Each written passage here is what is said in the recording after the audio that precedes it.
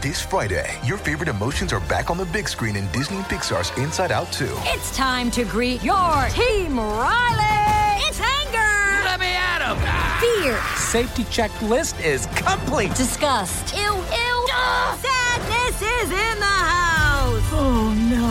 Hello, I'm anxiety. I'm one of Riley's new emotions. Disney and Pixar's Inside Out 2. There's a part 2? We're going! Rated PG. Parental guidance suggested. Only in theaters Friday. Get tickets now.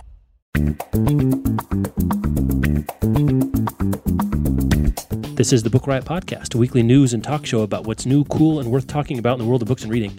This is episode 245. We're recording on Thursday, January 25th. I'm Jeff O'Neill. I'm here with Rebecca Schinsky, and we're coming to you from BookRiot.com.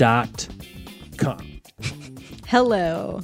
I'm on a different mic, so I feel like my whole my old DJ personality has to change. You move to a different desk. You put on a new hat. Everything's different. Yeah, after 245 episodes, you got to mix it up a little.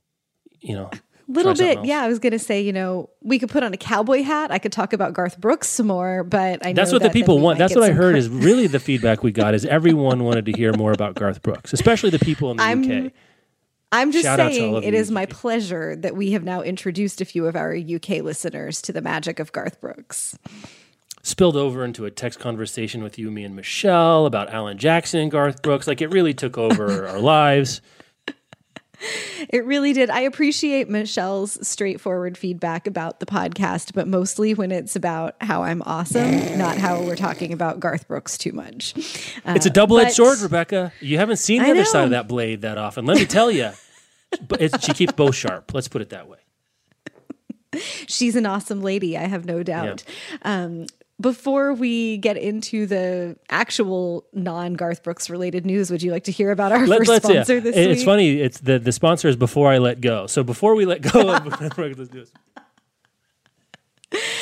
Sounds like it could be a Garth Brooks song, right? Like Before I Let Go could be a Garth Brooks song. Oh, yes. He has like the draft of this sitting somewhere. All right, tell me about this. So this is Before I Let Go. It's by Marika Niekamp.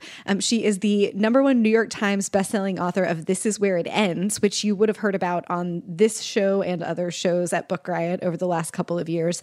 This is about best friends Corey and Kira. They were inseparable in their snow-covered town of Lost Creek, Alaska. Then Corey moves away, and she makes Kira promise to stay strong during the long, dark winter and wait for her return. But just days before Corey is to return home to visit, Kira dies. Corey's devastated, and she's confused. The entire Lost community speaks in hushed tones about the town's lost daughter, but Corey knows that something is wrong. Lost is keeping secrets, chilling secrets. But piecing together the truth about what happened may prove as difficult as lighting the sky in an Alaskan winter.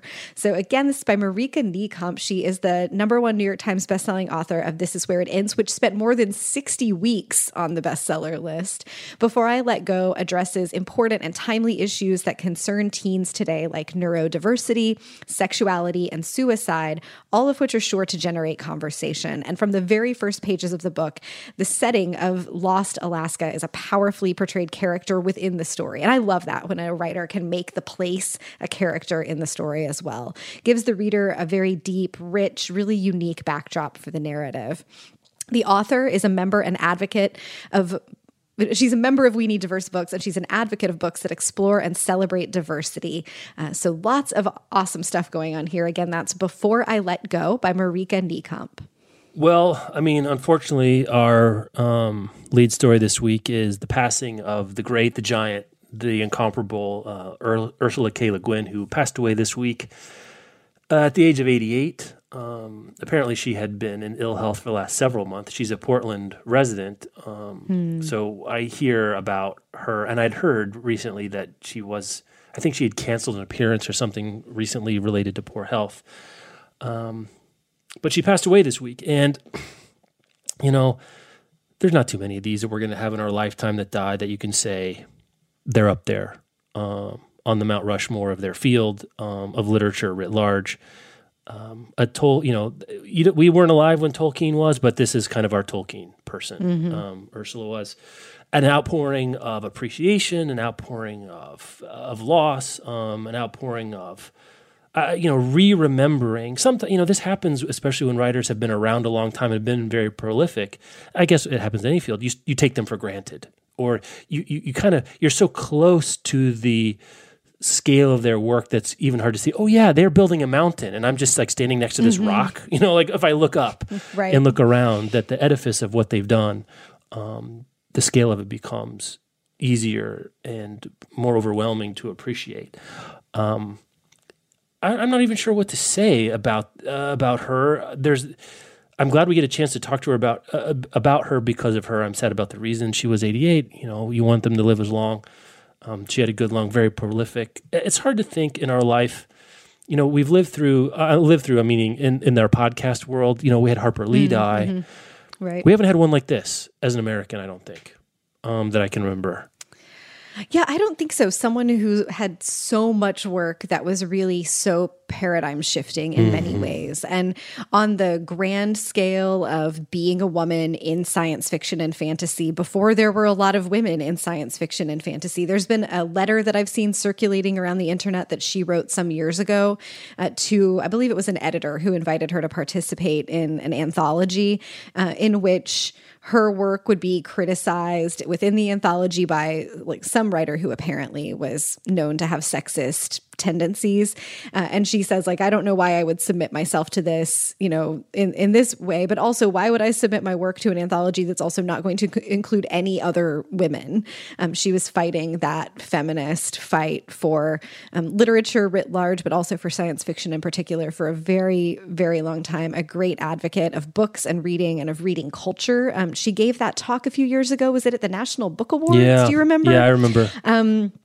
Really wonderful and moving, I believe the video is available online, discussion of the power of books and reading in our lives and the responsibility that booksellers and that publishing professionals have today. I really don't think there's somebody on this scale. My feeds have just been filled with people saying, I first read her when I was 9 and that book changed everything. Our own Jen Northington has one of those stories about reading Wizard of Earthsea when she was very young and how that led to her discovery of herself as a science fiction and fantasy reader. And she's one of thousands, probably millions of people who have had that experience with Ursula K. Le Guin, just a giant. And I think because of the genre that she wrote in, also one who did not get as much really vocal, full-throated attention and praise as she deserved for the kind of work that she had done. If Toni Morrison were as prolific as Ursula K. Le Guin was, and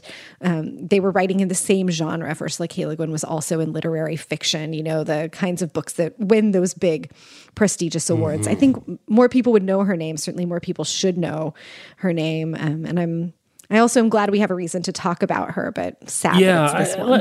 Let's dwell on her for a minute longer, or 2 or 5 or 10. I don't care. Our show, we can do what we want. If anyone deserves it. I mean, it's interesting for our show and our site. She is, I think, a wonderful, she's in the white hot center of what we care about on this site. And not just because of what she writes in, but she socially and politically aware, active. She writes in a genre that borders on what we might call literary fiction in terms of language and complexity. And, I don't want to say supersedes genre because I think people sometimes say that to say, well, she's so good, she's better than her genre. I don't think it's a question of that. I think it's she operated in her genre at the very highest level that can be done in any genre or any non-genre, right? She just was awesome. And, the opening of The Lathe of Heaven, the first paragraph is beautiful and has a very modernist kind of feel to it. 1969, now I'm blanking on the name of the novel that came out where it's on some other planet where the residents don't have a gender. In 1969. That still feels progressive today. That still feels cutting edge today. Also interesting, her parents were anthropologists. I can't remember if it was her mother or father, but one of them studied indigenous cultures of the U.S. So she had at her disposal, but also in her house, the language and attitude to think about culture and society and other cultures and identities responsibly and thoughtfully, which I think was present in all of the work that I've read of her, that she's very sensitive to being different but not being worse or better even necessarily. Just like what happens if you change the levers of how a society is put together. Also, Ursula didn't care about making you feel good about talking to her, I think is one way of putting it. She spoke the truth of what she believed, whether or not it was going to be comfortable for other people to hear, without being intentionally sort of performatively cantankerous, I think. Does that sound right? I mean, does that jive with your understanding of her? Yes, yeah, I think it's certainly not performatively cantankerous. She just was way ahead of the curve of outspoken women not caring if they were liked. And she voiced her opinions in particularly situations and circumstances as a woman writer of sci-fi fantasy that were difficult, that could not have been easy, but that she rolled forward. She has a very recent collection of essays, recent as in like the last couple of weeks, called No Time to Spare. That she wasn't Amanda wrong. Was reading it, she wasn't wrong about the title. Amanda was sending me photos of the pages she was reading, like, look at Ursula K. Le Guin. Like, she's still bringing it at 88. So fully engaged in the world of ideas and the world of books and reading and just in the world. And I think she was never unaware of the connection that books and reading have to how we engage with the world in a larger sense. She knew the importance of what she was doing. And she knew the potential for change, for thinking, for ideas that was in science fiction and fantasy.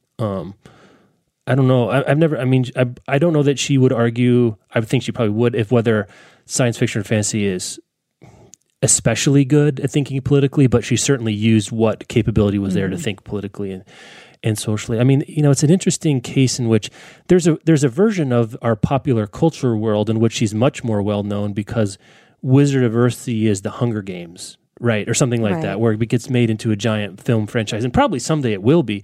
I mean, I think you and I have talked about an earlier show in our ongoing chronicling of the adaptation gold rush that's currently going on. The Le Guin, and Untapped. Yeah. And who knows about what she wanted? Maybe, I would not be surprised at all if she wanted complete creative control over whatever someone did. Maybe she didn't want it at all. Like I've never heard anything about it. If anyone out there has seen her comment on film or TV adaptations of her work, I'd certainly love to see it. But, a well-made Wizard of Earthsea series would have rocketed her up in the public consciousness, Q rating, whatever. It's certainly possible there's a world in which that would have happened in her life. And I guess it could still happen. We don't know, as you were saying, if she had, it's hard to fathom that in this golden age of adaptations, she hadn't been approached about it. Oh God. Yeah. Right. Exactly. It's really hard to imagine that it hadn't occurred to anybody in Hollywood that this would be a smart idea to adapt her work. So I hope that we'll get to see some of that on a big screen or a small screen, or maybe all of the above at some point, or at least perhaps we'll find out why we haven't seen it yet. But it does seem that so ripe for that, and what a huge audience it could break her out for. Like this could be, or that could be sort of new life for her work to whole new generations of readers. But that's also been a remarkable thing to hear about, is people being like, my parents read me Ursula K. Le Guin because they had read Ursula K. Le Guin, which I didn't come to her until much later in life. Neither that's did the I. kind of story that I have about Tolkien, with my dad having read Tolkien and then having read it to me.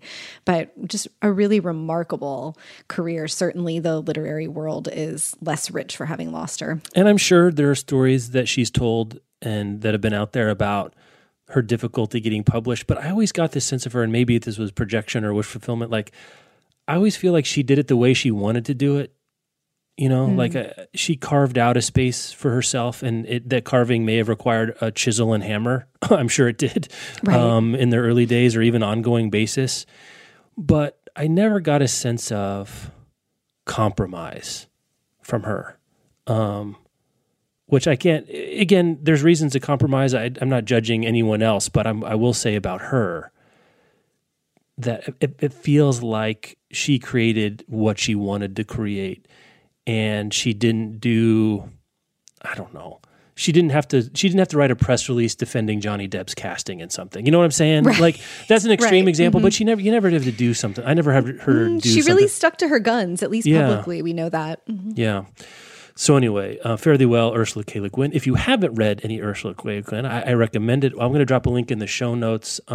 Jen wrote up our quick letting people know on the site. People get a lot of information from us, and she included a link to something that appeared on our site a while ago about Ursula K. Le Guin book for every reader, which I think is a really great starting point if you want to get into it. Left Hand of Darkness, Ladies of Heaven, Wizard of Earthsea, I think those are probably the three best known. You could start there if you want to go do it. Wizard of Earthsea, I'm not sure, I think it's pitched at a middle grade level. I was actually wondering, my son Ames is in first grade, and he's starting to read chapter books. I'm like, I wonder if he's almost ready. He might almost be ready. Yeah, I think he probably is. I read Wizard of Earthsea was actually my very first Le Guin a few years ago after Jen had recommended her to me just endlessly. And you were just like, shut up, Jen. Okay, fine, I'll read it. Fine, I'll do it. And then I was like, oh, I get it. Oh, I get it now. I bet Ames is probably ready for it. It would be a good read aloud. Yeah. Good adventure story. Yeah. So anyway, Ursula K. Le Guin. I don't want this to be an afterthought, and it's not really. It's just we were reminded that during our hiatus, we had another passing that we would have mentioned if we had had a show, and this jarred our memory. Ursula's passing. Sue Grafton dying a few weeks ago. Apparently, she had also been sick. And you and I don't have a relationship with her work. I think we both know that she was a titanic force in publishing, sold a lot of books. Also someone who did it the way she wanted to. I think there's a parallel, and I didn't know this until I was reading some of the obits or stuff. She never wanted her stuff to be adapted. There is no, Y is for yesterday. I don't even remember what there is no, and she didn't want it. And she left the money on the table. She probably left book sales on the table, but she's like, no, I want control. These are my stories. Not going to do it, which I thought was fascinating. And her big project was she wrote a series of mysteries going through the alphabet, and each title was, and I don't have them in front of me, but A is for Alias, or Alibi might have been the first one. I'm not sure. But then goes, it's Alibi. Is that right? Alibi? All the way through Y, and her daughter wrote the Facebook announcement on her fan page, and I thought it was a really lovely little ending. She said, as far as we're concerned, the alphabet ends in Y. They're not going to hire David Lagerkrantz to come do Z is for xylophone or Z is for zebras or whatever. Maybe it's for the best because Z is a tough one to title. But anyway, I thought it was fascinating. A fascinating woman I hadn't, to be perfectly candid, given much thought to until reading about her, and found her much more interesting than I would have thought, and that was unfair of me and dumb of me, but I'm glad that I got a chance to look at her career. Yeah, I had a similar experience there because my primary association of Sue Grafton's work is when I was a kid, in the late 80s, early 90s. I remember going to the pool in our neighborhood in the summer, and all the moms being around the pool. You could see, it was kind of like when I was on vacation a few years ago, everybody around the pool at the resort was reading The Girl with the Dragon Tattoo. When I was a kid, it was all summer, every summer, it was the moms around the pool reading A is for, B is for, however far they would have gotten up to by the 1990. And I think it kind of in the same way that I didn't read Nora Roberts until I was an adult, because I had just written off, these are the things that all the moms, this is a mom book, these are the things that all the moms read when I was young. And so why would I want to do that? And when I did finally let myself read Nora Roberts, it was oh, I get it moment. Yeah. And I think I will at least be giving some Sue Grafton a shot. I had the same experience reading her obituary, being wow, what an interesting woman, lady. And it really goes to emphasize also how much attention we don't pay to commercial fiction writers who drive the industry. Every mom around the pool was reading her, but nobody thought she was important enough to be doing profiles of back then. Or for people to grow up knowing about her in this way, we had to be surprised by the information in her obituary. A really interesting lady too. And can I also, the other thing that occurred to me, because I'm an idiot, it took me this long. What genius branding that alphabet titling template was, because it answers a couple of questions that all readers have about authors' works. Is this part of a series? And where does the series fall? And how many are there? Right? Because if you see on the used book rack, D is for I don't know. Dingo, probably not. I'm just guessing that's not it. Okay, well, there's probably 3 before those, and I can probably expect there to be a whole bunch after. You're not wondering, like, what, do I have to read this before this one? No, you know exactly where. And you also know that it's Sue Grafton. You know you can expect it. And another one comes out, it's like, oh, that's Sue Grafton. Even if you don't remember the author's name, you remember the title convention, which I thought was fascinating too. But it's interesting you say we don't give thought to commercial writers. We don't pay attention to them. This is one thing that in doing this site and the company, getting exposed to how books are made from the writing process, the drafting, editing, agencying, sales, marketing, advertising, literary coverage, and retail, the whole thing. Getting a bigger understanding is like how important all those things are into what books we talk about and what books go into our eyeballs. It's something I spent a lot of years in grad school studying literature, and the amount of time we spent on the infrastructure of books. What in hindsight feels so ridiculous and naive to me that it's a real shame. And one of the reasons I enjoy doing annotated, and one of the reasons I wanted to do it, and one of the reasons both of us are interested in it lets us look at the business and art of books next to each other, and like, what does it really take? What really happened? Who were these people? What struggles and decisions and successes and failures go into walking into a bookstore and just seeing the names and the titles on the shelves? Because there's a certain sort of where it feels like they're a little bit like cans of corn and that they just sort of appeared there. But the amount of effort that went into them getting there and the decisions and all are fascinating. There's so many stories to be told. And I guess I got a little bit of that with reading Sue Grafton's obituary. It's like, oh, there's a really interesting story about her here. Like, there's more to this person than the same that those foil covers with C is for whatever. Cat burglar. Yeah. Oh, that's a good one. I'd read that. Yes. Yeah, I was thinking about that as well, that there's this tension that we've talked about on the show and that I think just exists within publishing, within a lot of industries that commercialize art, where there's almost an inverse relationship between popularity and perceived quality, and you can get one or the other. The more popular you become, the better, the higher on the bestseller list you go, the less seriously you are taken as an artist. And often the folks that are the most respected as literary artists are the ones who are not selling a ton of books, but have like made a literary achievement of some kind. And I don't know how you square the circle of, like, perhaps the folks who have figured out how to write books that appeal to millions and millions of people deserve some respect as well for their success, that there's just not one way to become successful in literature. It's not just about high art. Like, pop music does not have this problem. Certainly there are like the lit fic equivalent of music snobs who would snub their noses at Taylor Swift, but they would also, she sold millions and millions of records. Like, you don't have to like the music, but there's some respect there for having figured out the business. And I want to belatedly apologize to Sue Grafton. Yeah, definitely. For being I think that's with me too. Yeah. All the moms were reading you, and that should have been a signal to me. It's like all the moms are reading her. Wait a minute, all the moms are reading. Right. Like that's there's a flip. Like, a bit should have flipped there, right? I agree. Imagine this discussion in a graduate level course about writing, about maybe you want to pay attention to the kinds of books that all the moms are reading. And I shouldn't be. I don't want to say all academia does this. My particular experience, speaking from the eye, so on and so forth. But sure. At a certain level, it's not about people studying Sue Grafton. I think that can change. I mean, you see people studying different things over time, and I think there's a way in which the studying and respect part can go hand in hand over time, and things can change. It's not immutable, but I certainly didn't get it and find it all fascinating. I think that is at the heart of the questions that we get when we talk about Dan Brown. I think that's right. Really like Dan Brown, and the heart of that question is really, how can you respect these books that aren't high art? And it's like, well, they're fun and we love them, and he knows what he's doing. Like, Dan Brown says this in interviews, and I think Sue Grafton would have said as well.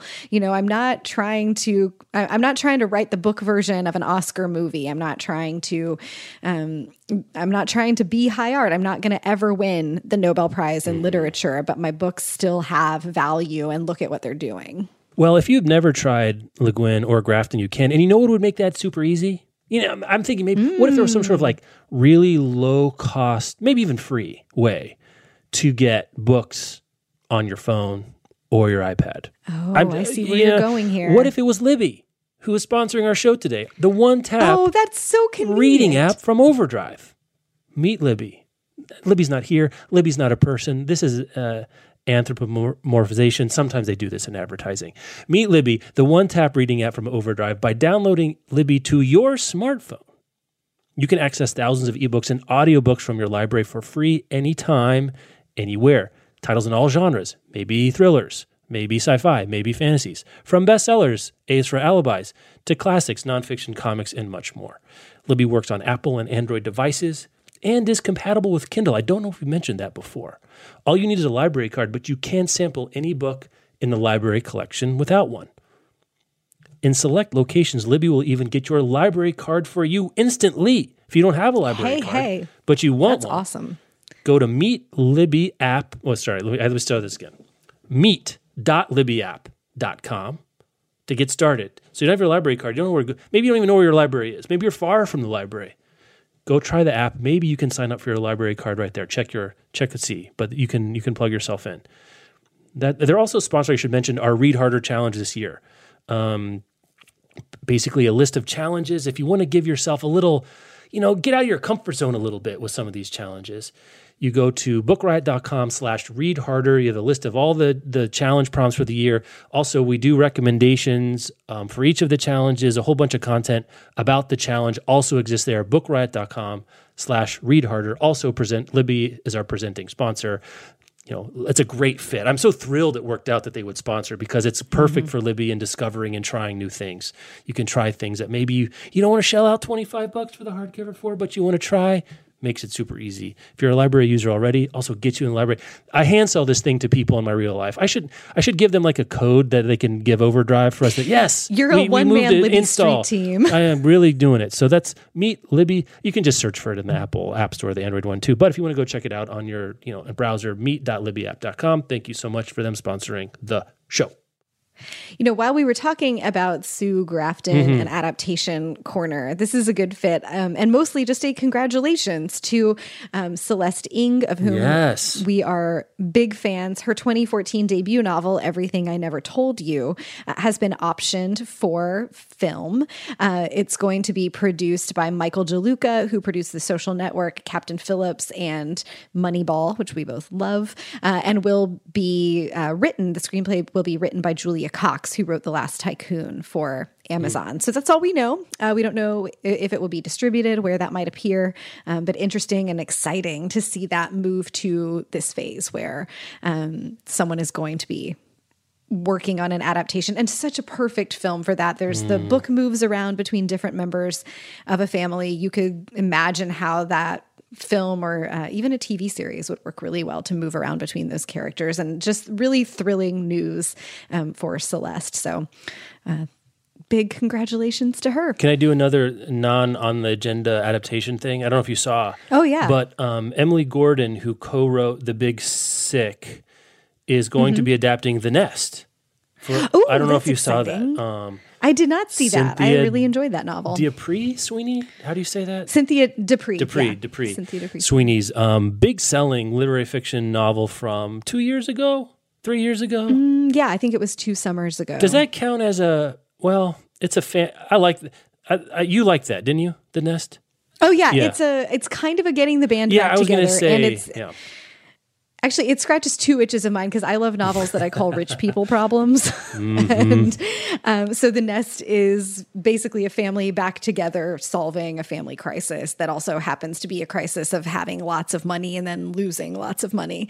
I thought it was a lot of fun, well written, and also will lend itself very well to like a big ensemble cast. The only twist I could do to The Nest that might make it even further into your wheelhouse would be if it was a rich patriarch dying and their family got back together, who also happened to lead a cult. That's the one where you just really, it hit a bunch of the levers there. Winter Institute is this week. It's Speaking the of American cults. Bookseller. Yeah, right. The American Bookseller Association's like annual conference where they go for continuing education and training. And a friend who's attending was sending me their notes from the rep picks sessions, which is where the sales reps from the publishers each get like 20 minutes to talk about 6 books that they love. And one of them is a book called We Are Gathered, that the pitch for it was like big interfaith wedding with family shenanigans. And I was like, just pick me up a galley of that and put it in the mail, please. For Rebecca Shinsky, a novel. Right. Did you ever go to Winter Institute? Oh, I didn't. You know, they don't let press go. You were a bookseller. You were a bookseller? You didn't go. That's true, You're saying no. but never for an indie. And so it's. Are you sure you didn't go? You were a bookseller. What if I just like insisted that you had gone? I just keep saying, are you sure you didn't go? Are you sure? I'm pretty sure you went. No, I didn't go. And I think they only allow up to 2 people from the same indie bookstore to go. So like I didn't ever work for an indie bookstore, but it's limited who can go. And they also don't allow press. I think like Shelf Awareness sends a couple of people who are allowed to like do fawning good coverage of what's happening at Winter Institute. And so no, I've never experienced that. I've been to some of the... I would like to go to it just because it is so... It is. I mean, it's here are the books coming out. Wham, wham, wham, wham, wham. Like that's the point of it, which is fascinating. I've been to a couple of the regional trade shows. I went to SIBA several times, which is the Southern Independent Booksellers Association, and they do versions of that. Like there were cocktail hours and speed dating kinds of things with the sales reps who would each have like 3 of the upcoming books that they loved, and you would go around to their table and they would pitch you on those. But another of the blurbs that got sent to me was summed up as lusty Bavarian widows, and I was like, say no more. Bavarian. It's weird. Yeah. I'm fine. I mean, great. Go ahead. In a cult. In a cult. With multiple narrators. And they're all solving a family problem. Winter Institute. Yeah, if you, any of you, I know we have booksellers out there. If any of you have been, is it fun? It looks fun. It seems like a fun one. I don't know why. It sounds like fun. Yeah, it sounds like fun. Lots of socializing. We're so jaded about BEA now that like something else like that looks like fun. That looks like a fun industry book event. There's so much camaraderie between indie booksellers that I think the tone of it, the feeling of being there, has to feel better than like being in the Javits Center. Seems like a hard having job the soul sucked out being of your a body. sales rep for a publisher because you have to sell books to booksellers. It's tricky. It seems tricky suddenly now that I say it like that. So what do you do? I sell books. Where should we even go on this agenda? I don't know how we got down that. Speaking of, well, let's we got to check in with the big A because this is we talked about this coming, and I guess the first one is open in Seattle. Yeah. Amazon Go, which is Amazon's first cashierless store, where I frankly don't super understand how this works on a detail level, other than. You can bypass checkout lines thanks to hundreds of tiny cameras and a computer algorithm that keeps track of every item shoppers grab. So you have to have an Amazon account and the Amazon Go app, and then it tracks basically you put stuff into your cart, and then you get a receipt after you're done. So it kind of just watches what you buy and then charges you for it. Mm-hmm. And the writer of this story for Salon said that she tried to trick it. She basically tried to shoplift with Amazon's permission by wrapping a shopping bag around a package of soda while it was still on the shelf and then tucking it under her arm and walking out, and Amazon charged her for it.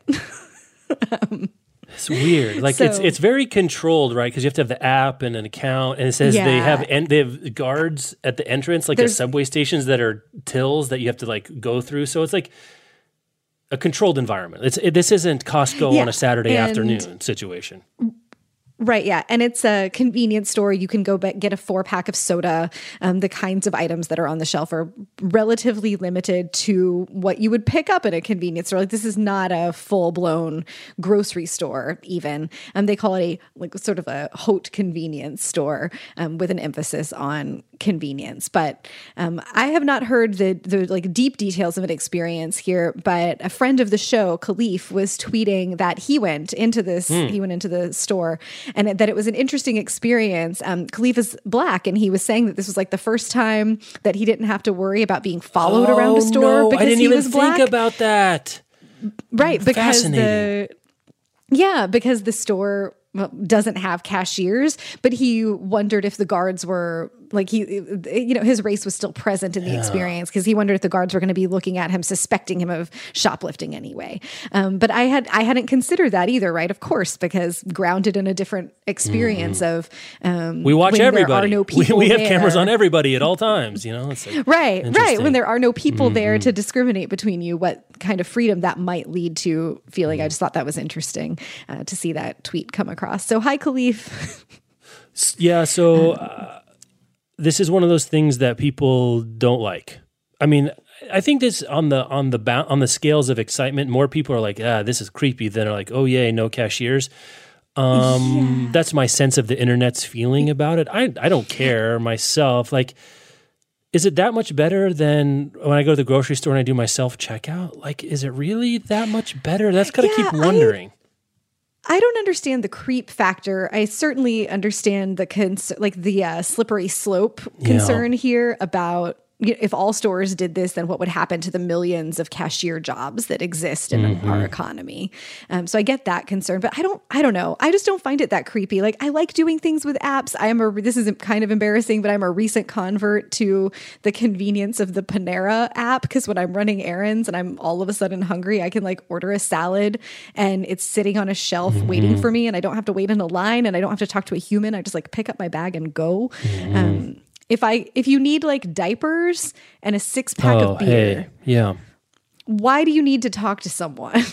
And I'm not even sure it's talking to someone. I think it's the waiting in line to check out, right? Yeah, I mean, I think that's part of it. Is part of it. I'd be curious to know like about what's on offer. The reason we're talking about, because Amazon is Amazon, and it does 90% of ebook sales, and by some accounts, almost 50%, maybe more, of print book sales. So the question is there going to be an Amazon bookstore with no cashiers? Like, is this a test for something like that? I think it would be very hard with books because, well, maybe it'd be easy. I guess I don't know what the image recognition technology that the cameras are using. Are they just looking for barcodes? Are they looking for something else? Are the 3D models of all the items in the system so that they can differentiate between them? I think it becomes more difficult when you have a bunch of books that are, especially hardcovers or paperbacks, all look kind of the same dimensions. Maybe they can do image recognition on the covers. I think it's really interesting to think about that particular universe. And Amazon is trying to solve the question of where does it not dominate retail? And it dominates online. It does not dominate when you want a banana and a yogurt in the afternoon, or a soda, or like, can they do everything? And for them to scale, they won the way to scale. This is how they would do it, right? Where they use their machine learning, they use their huge data about what people buy, and they have a lot of money to invest to sort of reinvent the store. Like, I guess the way I was thinking was like, imagine our local Fred Meyer here, which I like, go in and there was no cashiers, and I just picked stuff up and I just pushed it out the door. Is it changing my experience that much? I feel like it doesn't, but maybe it does. I'm just like, it's not like Uber or Lyft where you press the thing on your phone and a car shows up. And that's a radically different thing. This seems like only a marginal improvement to me.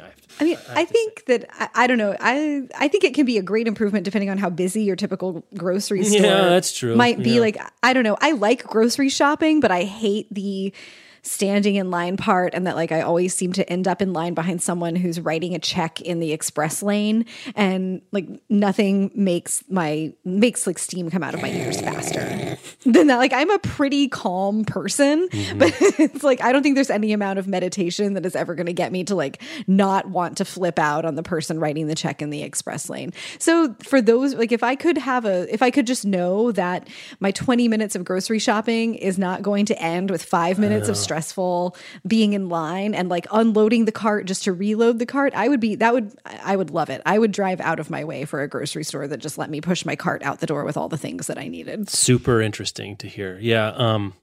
Speaking of checks, I read this recently. I guess I knew this, but I am reminded of it that like the US is like the last country to use checks in any meaningful way. Like, it's just not a thing you do. And when you think about it, it's like it's a super weird like vestige of an older It is time. strange. But it is. But you. So really, I'm saying you could move literally anywhere else and not have to use checks if that's the hang up. Well, when Riot New Media Group is ready to support the Queenstown office, Yeah. Right. Yeah. of me, Might let be me a know. while. The New Zealand market's hard to break into. I've heard in book advertising. Yeah. Let's do another You want to hear about sponsor. our next sponsor? Yeah, let's We're do getting it. towards the end Yeah. here. Our last sponsor this week is It Should Have Been You by Lynn Slaughter. This is sponsored and published by Page Street Publishing. It's about Clara, who she's been living in her sister's shadow, but that has never been more dangerous. 5 months ago, Clara Siebert's twin sister was murdered. Struggling under the weight of newfound and unwanted attention, the only thing that makes Clara feel normal is ghostwriting an advice column for her school's newspaper until she starts receiving threatening emails in her staff inbox that say things like, "It should have been you, but soon." Ooh, that's creepy. This is for readers who like psychological mind games like Pretty Little Liars and the thrill of unraveling a mystery like One of Us is Lying. You will definitely like It Should Have Been You if that's up your alley. From the first sentences through all the twists and turns up to the surprising ending, the book will hold you in its grasp and not let go. There are blurbs from just a ton of writers. PW said fans of the genre will find much to enjoy in this thriller. Booklist said it was a tidily constructed murder mystery. Christina Hogue, who wrote Girl on the Brink, said it was compulsively readable. Just so much praise for this book. Sounds creepy and compelling. So that is It Should Have Been You by Lynn Slaughter. Book heists. Yes. If there could be a book, like a book heist cult, cult like family it. gets back together, rich people problems novel. That's what I want. So basically last week, a rare first edition of Harry Potter and the Philosopher's Stone, worth an estimated £40,000. So I guess that's like 70,000 US dollars, was stolen during a burglary of a Norfolk bookshop over in the UK. That's the lead of the story, and it looks like it's maybe the most valuable of the books stolen. But it was a whole bunch of rare books from its rare bookshop. There was signed first edition of The Color of Magic by Terry Pratchett. I guess it's just Color of Magic. A signed first editions by Winnie the Pooh, The Hobbit, Great Gatsby, paperback copy of Brief History of Time with a thumbprint signature by Stephen Hawking, which is something I didn't even know I wanted. Yeah, that Let's sounds cool. see. Yeah, anyway, so got stolen out of a stop in the middle of the night, which I guess it's just an interesting story that people boost. That's how much this edition is interesting too. They say one of the first edition of the first Harry Potter book in England, only 500 copies in the print run. 300 of them went to libraries. That's why, I mean, we know where it is in culture, but it has this extra constraint of they didn't print that many. And the cover has it as Joanne Rowling, not J.K. as the author, which is also fascinating. So anyway, That is there's that out there. fascinating. That I would think this would be a hard thing to fence. I don't know much about the criminal underbelly of anything really, but I don't know. I mean, it seems hard to get full market or even close to market on this. And yeah, I was just thinking that as well. Like police are appealing to people to help trace the books, but it seems to me that because these are so limited, like if you tried to list them anywhere online, it would be easy to track them down. So maybe the heist was done by people who are already connected, to book collectors. I and would who think can- you'd have to, right? Like maybe who can go they're sort of on the they're back booksellers. channels. But they got hired to do it. Maybe they are. I Booksellers. think we're just writing. We're just writing heists. we're just writing our story about what happened here. It's a little headcanon. That's fine. Yeah, the statement by the police said these books are very rare, in some cases unique, and not the sort of thing you see every day. So basically, what they're saying is you can't just sell it like, I don't know, like a big TV, right? That you stole. It's worth a few $1,000s. That's kind of interchangeable with every other TV. These are singular works that can be traced, identified, otherwise pinned to this particular crime. A thumbprint signature of Stephen Hawking's Brief History of Time. Come on. Yeah, that must have been a thing that he did at some point, or still does. Like, is that a one-off, or was like, like there's that video of Turtles All the Way Down. John Green signed like 100,000 copies. Like, are there a whole bunch of these? Is just right? One thing? Like maybe what is that? he couldn't hold a pen when he was touring Yeah, for this, of course, and so he was doing the do thumbprints thing. It's really fascinating. I need to know more about that. That's the that's the most interesting tidbit. I mean, besides that the whole thing happened, but Stephen Hawking's thumbprint signature on a book is fascinating to me. Yeah, more interesting than Harry Potter, much as I love him.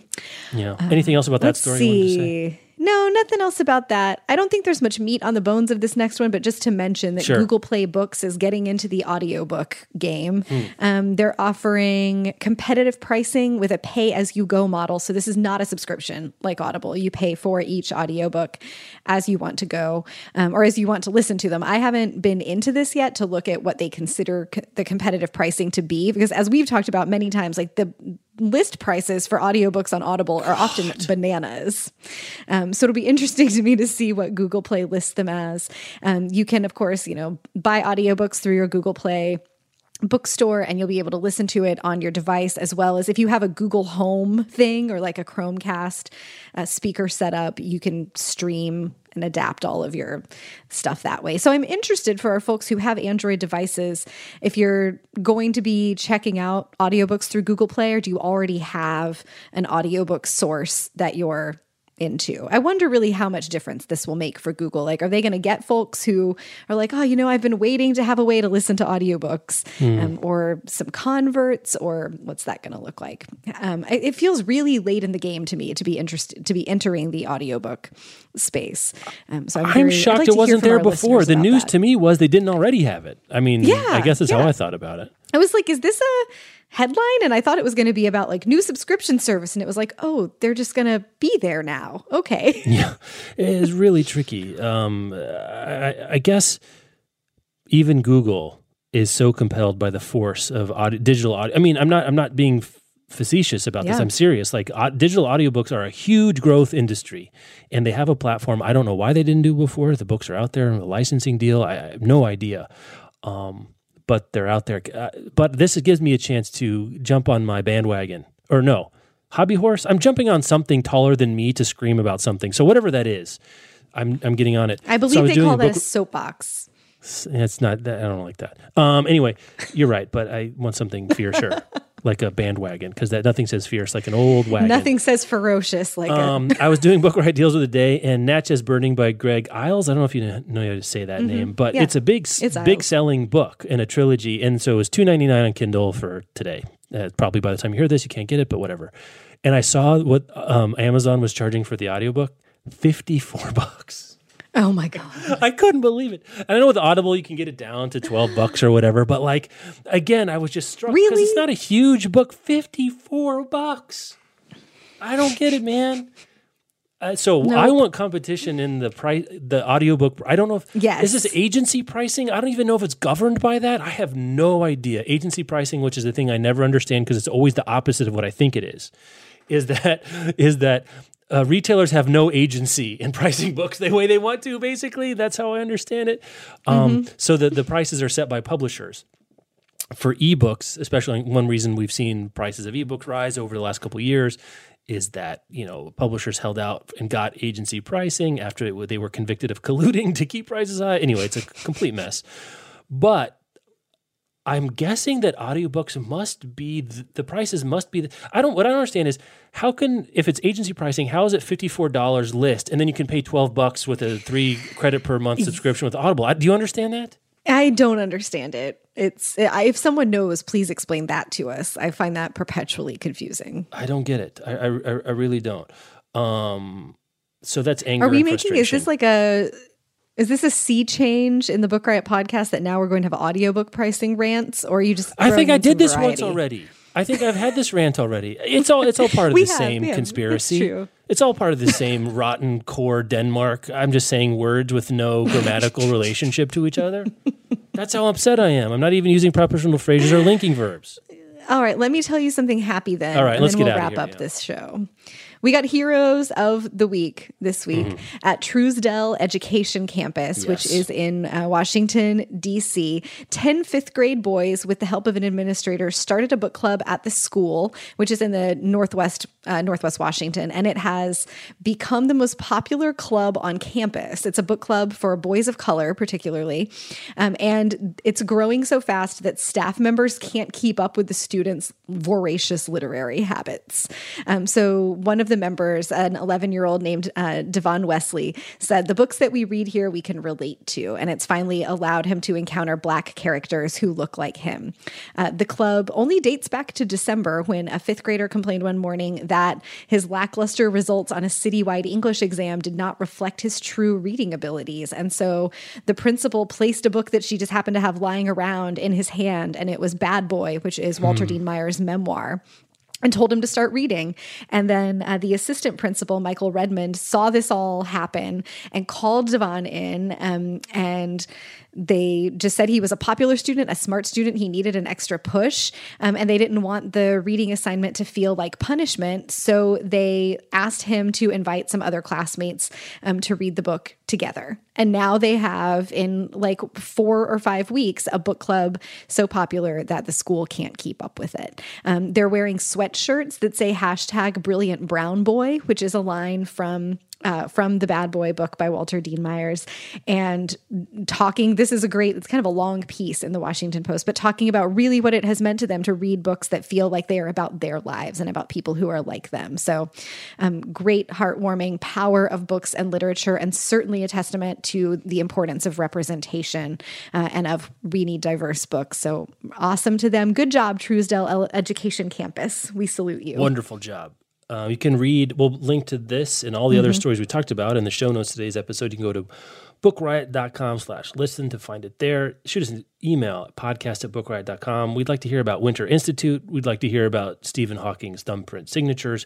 We'd like to hear Little Birdies talk to us about agency pricing and audiobooks and subscriptions to shell games to make you pay cheaper but more expensive than they should be somehow, audiobooks, and yet feel good and bad about it at the same time. Let's see what else we have. Thanks to our sponsors this week. We had Libby. You just heard from Rebecca. And then we had, Before I Let Go. Our sponsors this week. Back next week. More stuff about books and random grievances. Bye. Have a good one.